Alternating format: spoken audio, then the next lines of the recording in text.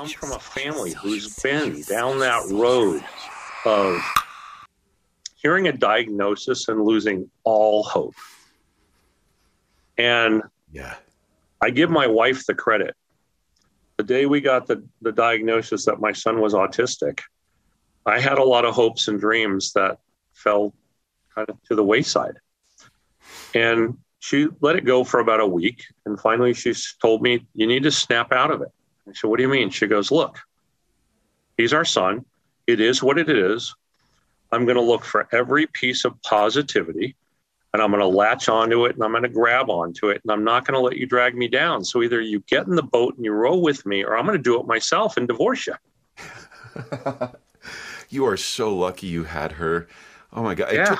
It took me a year. It took me a year to get through that shit. And you, Yeah. So God bless good women, man, got you through it in a week. So I can't imagine if I was at an epilepsy luncheon a couple months ago, and we actually printed the program and all the name tags, and we're working together. It's all this synergy. But one of the speakers was saying that, look, 1 in 10 of the population has some sort of a disability, whether it be epilepsy, whether it be a learning disability, whether it be neurological, whether it be physical, whether it be, whatever it is, 1 in 10. You know someone, you're related to someone. It's that close. And when I started thinking about those numbers and I thought about how many people have been through similar journeys, but haven't had hope and haven't had positive results and didn't have a foundation or a family to embrace them. Yeah. I had to do something. And so here I am. And again, every day is a miracle. And I'm just very happy to be able to be talking with you. Man, I am so glad that we got connected. And this interview actually came in a great point for me. Great point. The serendipity is just amazing because I just came out of a 2-month dark spot. You've probably seen it with your son, maybe. Yeah. Yeah, we go through those dark moments, the drug transitions, oh my God. You get sick, and with neurological conditions, it can be so mysterious because it's not just mysterious. It is daunting and debilitating, and it wears on you physically and psychologically. Yeah. And when you're dealing with the physical, it's really hard to fight the psychological. Mm-hmm. And so, I mean, I understand that dark place. I get it. And so everything that we can do to just make one day better for someone, get them one step forward, then we're fulfilling our mission. Man, thank you. I love this. Is there any... You guys are pretty self-sufficient. I love the idea that you guys got this one place and you're a one-stop shop and everything. Have you ever thought of expanding nationwide, or that's not even in your wheelhouse? Are you just kind of, Well, that's a great question. So let's talk truth. Okay. Yeah. COVID was really hard for us, but some of the previous leadership didn't share my passion, didn't have the vision, couldn't relate to the mission, didn't have the personal experience. Okay. And in the last 3 years, we've lost $500,000. Okay. I was brought in to turn it around, and I am. We're in the black. Nice. In 7 months, we're in the black. 7 months? Okay. And at that time we'd been laying off employees, and we were down to 23 employees. I now have 53. I love it. I love it. I mean, yeah. So every day has been a challenge. Every day has been something. But you said the word self-sufficient. EpiHab was founded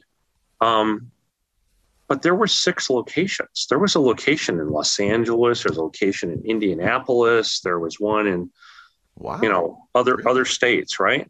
Okay. And we're the only one that survived. And the reason is that we're the only one whose business model as a nonprofit was to be a self-sufficient nonprofit. We received grants, donations, and funding to start, but the mission was that we would become self-sufficient within the first 5 years, or we were going to close our doors. And so, and part of the aspect of that was that the founders and the board back in the 50s, they didn't want to be responsible for fundraising.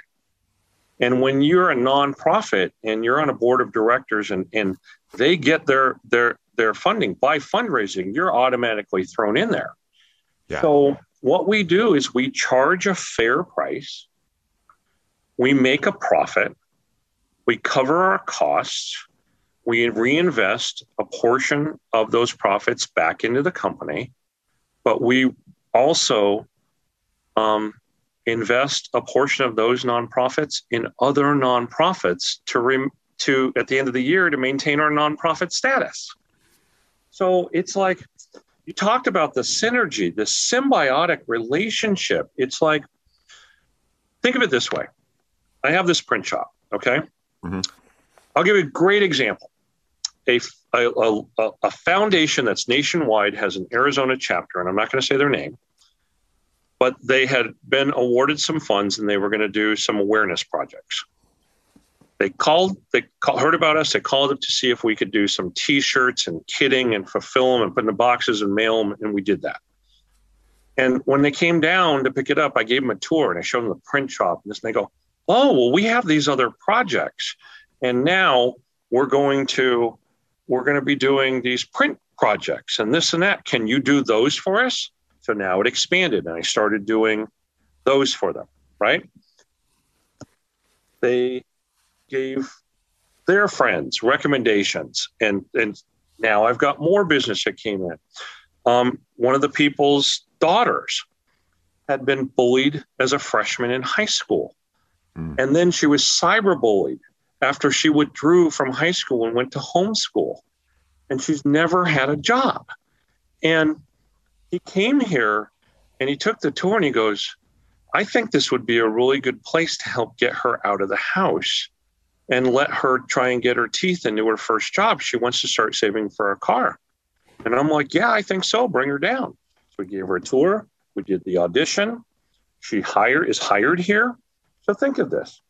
I have a customer that called me for a fulfillment job that ended up also being a print job, and I started getting more money from it, right? And much more profitable money. Right. Got a referral for another client, which becomes more profitable money. At the end of the year, I can take those profits and reinvest them in other nonprofits, and I got a referral to be able to help a family member. Wow. It's just, this stuff is happening every day. And look, I'm just going to say it. God's hand is all over this place. And I really feel sorry for people who don't see it, who can't feel it, because there are going to be those people who think I'm crazy, and that's fine. And I don't judge them. That's fine.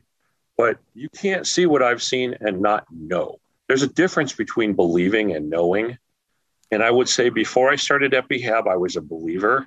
I know.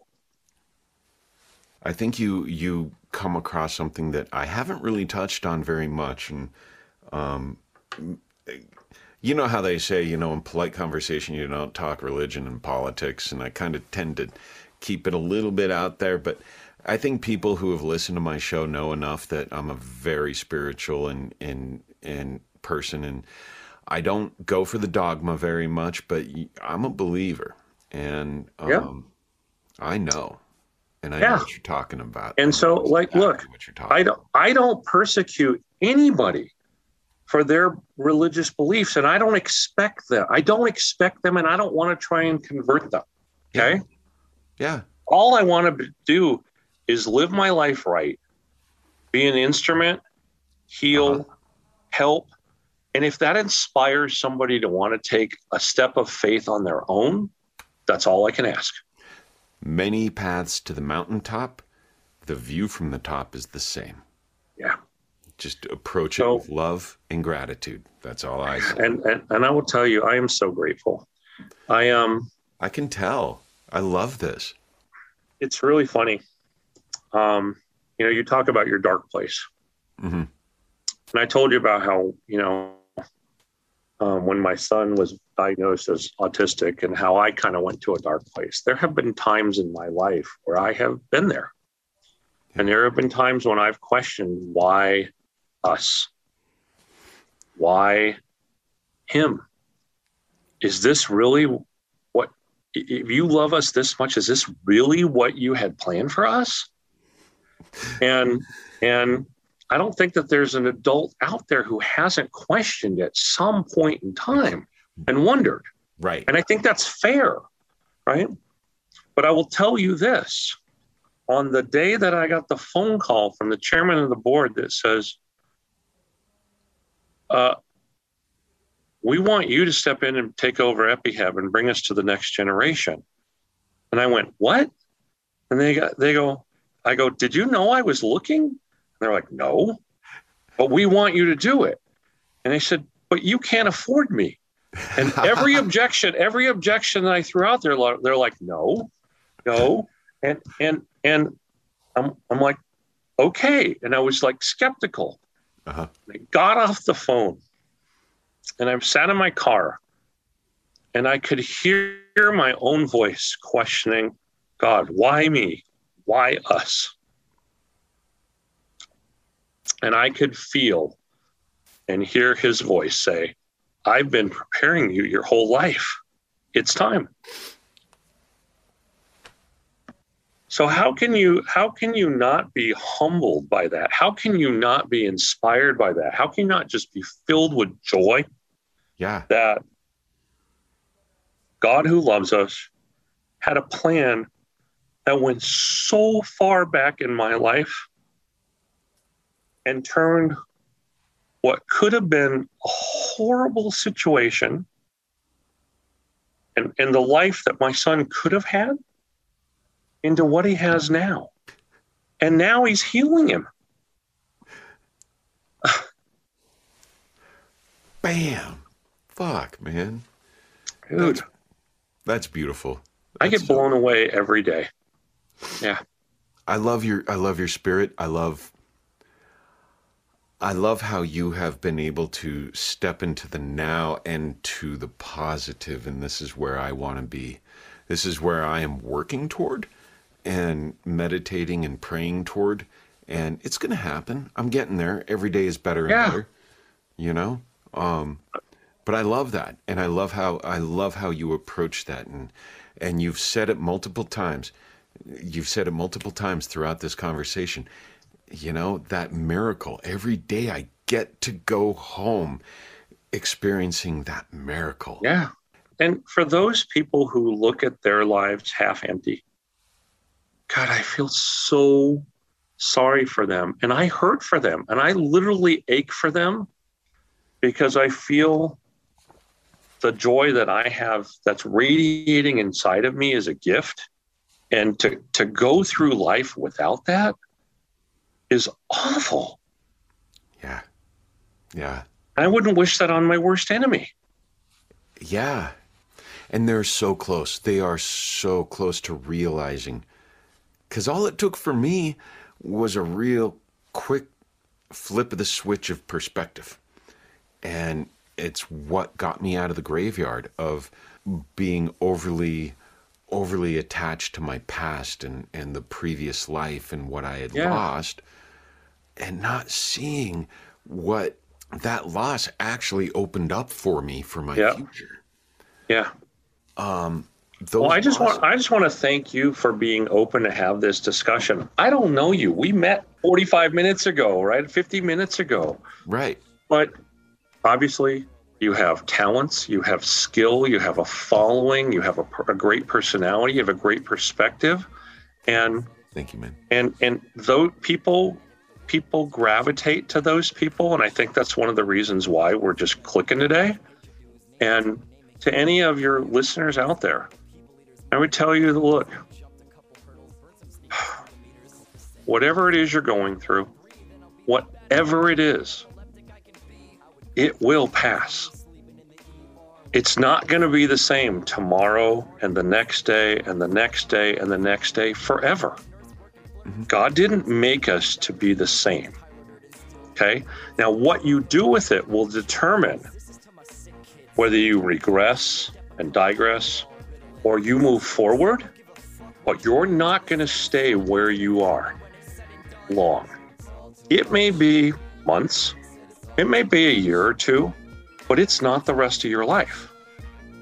And to be able to have that kind of peace, knowing that, makes me invincible. I love that. Yeah. It really does. It really does. Thank you, Tony. But what else would you like to know about EpiHab? How do you send us jobs? You know, how do you just pick up the phone and call? Yeah. So you ever had a grand mal seizure in gym class? That whiplash back when life was dishing out pimp slaps? Fed up and we've all been better, but I'm set to step up, never let up, cause the fall is just a setup now to get up. Regret'll never get the better of me with the sawed off. When I'm having trouble talking, someone knocks my writer's block off. And if my eyes glaze and my knees drift south, and you ever think to stick a credit card in my mouth, I take MasterCard and Visa for my risk rewards. I'm not biting my tongue, why don't you bite yours? Said it's all too much. Said it's all too much. Said it's all too much. And if the world breaks your legs, you go and beat it with your crutch.